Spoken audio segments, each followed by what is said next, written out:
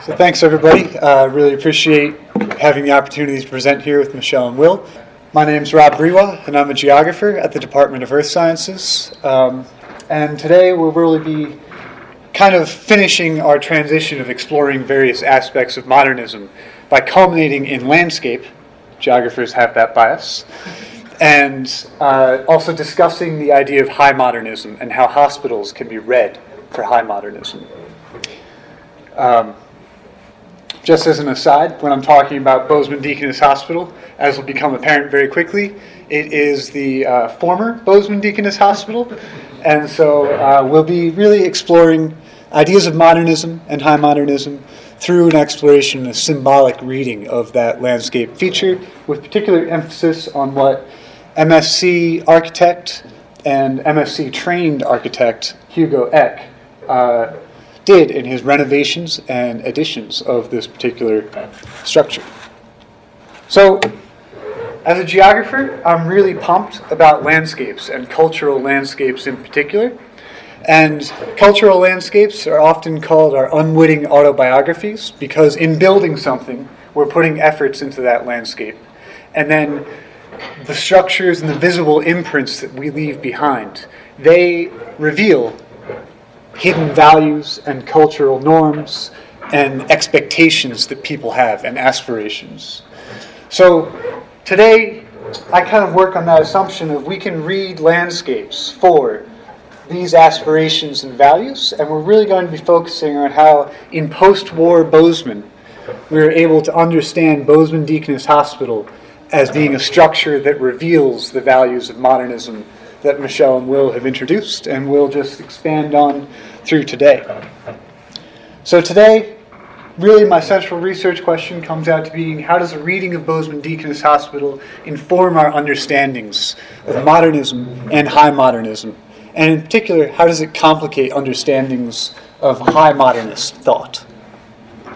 And because I know this is a rather longer talk, if you take away anything from today, I hope it's that we remember the individual shaped landscapes in enduring ways. Oftentimes we talk about collective identity, but at the same time you have individuals making decisions based on their experiences that leave enduring marks on the landscape.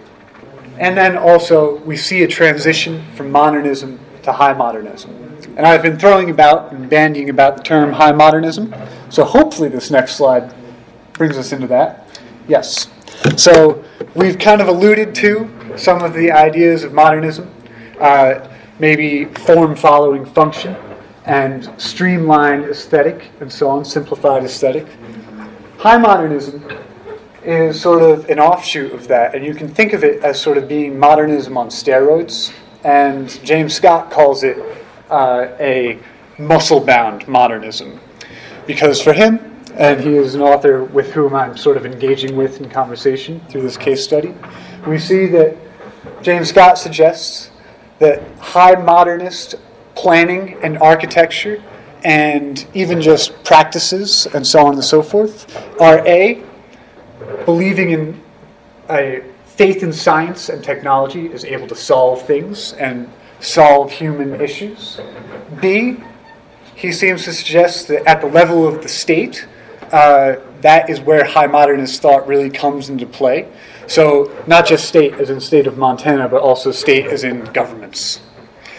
And then C, these sort of impositions of the state of high modernist thought oftentimes have unintended consequences because the state really fails to always address individual idiosyncratic moments in chaotic societies, right?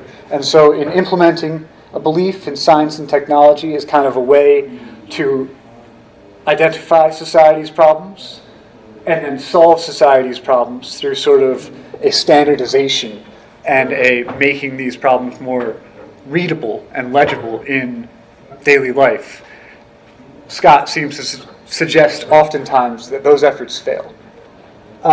As we see kind of through this very high modernist image of a hospital, that there's some good that come about from high modernist practices and a belief in science and technology, particularly in the field of medicine. And that there are some other caveats that I hope to sort of bring to light today through reading Hugo Eck's architecture.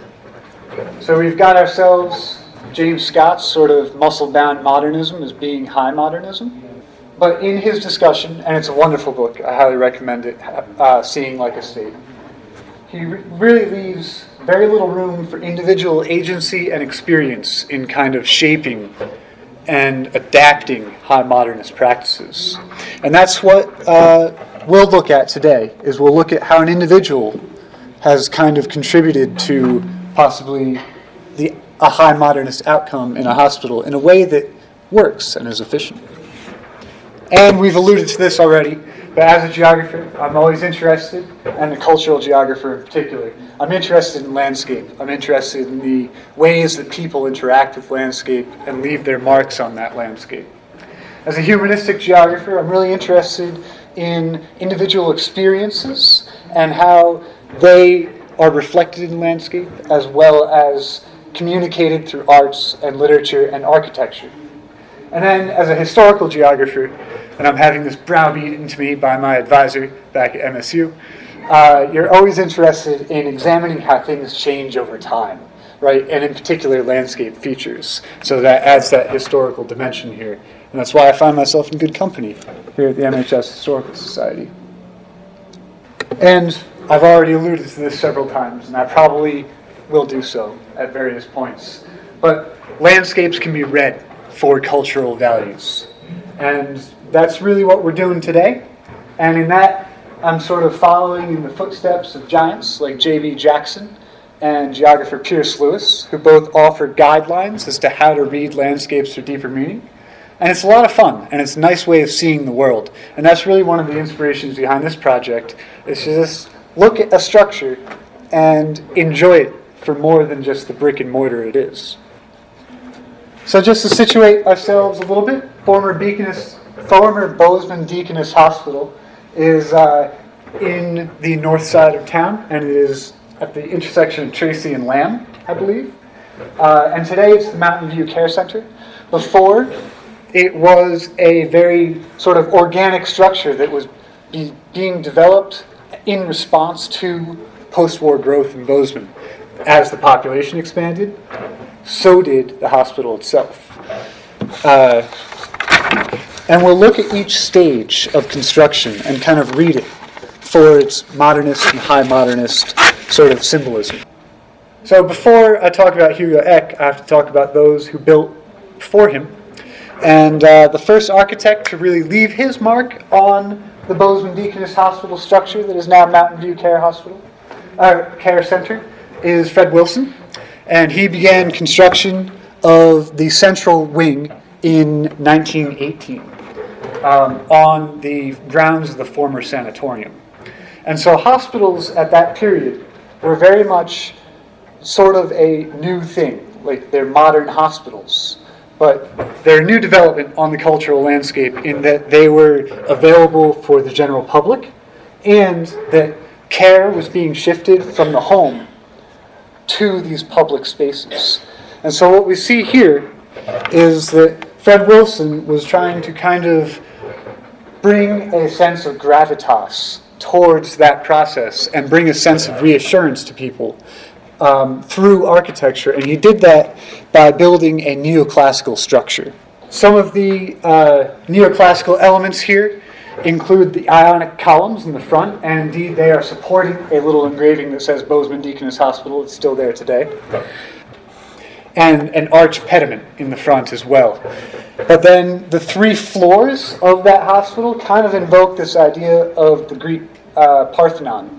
Many of us are, of course, familiar with that building. These dimensions look rather similar in terms of style, and the simple adornment is also there. And all of this is sort of pointing to the hospital as a civic structure. But the town grew, and so renovations had to be made, and World War II happened. And so, beginning in 1944, we start to see, again, Fred Wilson's wing. And this time, some elements of modernism are being introduced into the landscape, or into the structure. And this West Wing building is more simply constructed. designed by Fred Wilson, constructed in 1944 using federal funds. So we begin to see that element of state imposition on landscape. But then we also have a very austere structure, and one geared towards those kind of ideas of form following function. In that, if you were to crack this open and look at the floor plans, you see that it's really designed to facilitate the training of nurses, which is, in fact, why that structure got funding from the federal government. It was to train nurses for wartime. And to that end, in the interior, you also had libraries. I'm assuming that was for textbooks and so on, and nurses' stations, etc. And so this structure might be thought of as kind of a modernist civic architectural example, designed for a specific purpose, funded by the government, and constructed swiftly and with no frills. And its presence really indicates that it has utility as a space of training. And now we reach our kind of man of the hour, right? And that's Hugo Eck. So one of the critiques that I kind of level against James Scott is that he doesn't really give agency to the individual. So we have to talk about who Hugo Eck was and how his experiences inform his ultimate renovations to the hospital. So Eck, born in Butte, and he becomes a MSc student in the architecture department. And wartime comes, he can't serve, right, in World War II because of some injuries associated with his ears, I believe. And so he goes instead and applies his architectural design that he has learned at MSc in shipbuilding in Washington. And there, he's really gaining experience that will be reflected in the architecture of the hospital because he's really emphasizing the effective use of space. And you see this come along later. Ships, limited space. So Eck takes that lesson with him later on in life. After the war, he A, marries Dorothy Eck, B, moves to Bozeman and takes up a job as an architect. And once there, he's living life. But his interest in hospital renovation really comes about because he himself is hospitalized while attending his daughter's graduation in New York. He gets an attack of pancreatitis. And he would have died had he not been in Mount Sinai Hospital, right next to the most modern hospital in the United States. But even while there and under convalescence, he's seeing issues with the hospital process. And that is, there's not a very efficient use of space around the bedside. So when he goes back, he's inspired by this, and he says, how do we make that efficient mobility around the bedside? Well, we make it so that we have a power column in each room where you can hook up all the technological gadgets most up-to-date and cutting edge and make it so that that thing is out of the way of the doctors and they can access all the way around the bed. So he designs that, and you see images of it here, and he installs it and intends to install it in his renovations of Bozeman Deaconess. And indeed, he takes renovations of the hospital and guts the old two wings and makes it so that form is a bit more efficient. And we see some of that here. If we think back to the nurses' training hospital, has a library, no longer. It's not needed in a high modernist place that is now serving to a different set of clientele rather than training. The central wing that we looked at before, it becomes, rather than a wing that was catering to residents of the hospital and patients of the hospital, it becomes the center of kind of administration and also the pharmacy itself. So you see this sort of emphasis on technological purposes and uses in the center, a symbolic center of the structure. And I say symbolic center because he also adds a whole new wing starting in the 60s and finishes it by 1971. And in that whole new wing, he's really establishing the use of modern materials. So think formica and tiling and ceramics and so on and so forth, rather than the wood of the previous generations. B, he sets it up so that even passageways through the hospital as you're moving patients from place to place is easier. The doors, instead of opening outward, open inward in rooms so that you're not slamming a door into the hallway as you're moving a gurney through the hospital. The nurses' stations have views into multiple people's rooms. All of those things are just making movement efficient through a hospital, because that's an essential part of healthcare, is getting people where they need to be to receive care. Not really shown in these images quite so well are also the addition of modern surgical units, and Eck was a principal designer behind that, where he incorporates the leading edge technologies and puts them into place in the hospital via these highly sanitary surgical rooms, etc. And it culminates, sort of his design, really culminates in Eck's East Wing, which is finished in 1971. This is now where many of the residents of the Mountain View Care Home live. So I don't have any photos of the interior for their privacy, but I was allowed to take pictures of the outside, even though I got some stares from the nurses. And here we really see the introduction of a very streamlined aesthetic, tapping into that modernist and high modernist kind of ideal form following function. But B, we see the introduction of infrastructure built into the structure itself that help facilitate healthcare. Notably, you see the ventilation for each room, the large windows just to kind of make things nice for the patients inside, as well as sort of the inclusion of those very modern materials, construction materials of steel and concrete, etc. And so just to kind of close out, hopefully I've conveyed the idea that cultural landscapes can in fact be read for deeper meaning, and that Bozeman Deaconess shows that we see a shift in cultural values from what a hospital should do, right? Civic structure, all the way through to a modernist structure and eventually a high modernist structure where science and technology and efficiency of movement are in fact what you need in a hospital.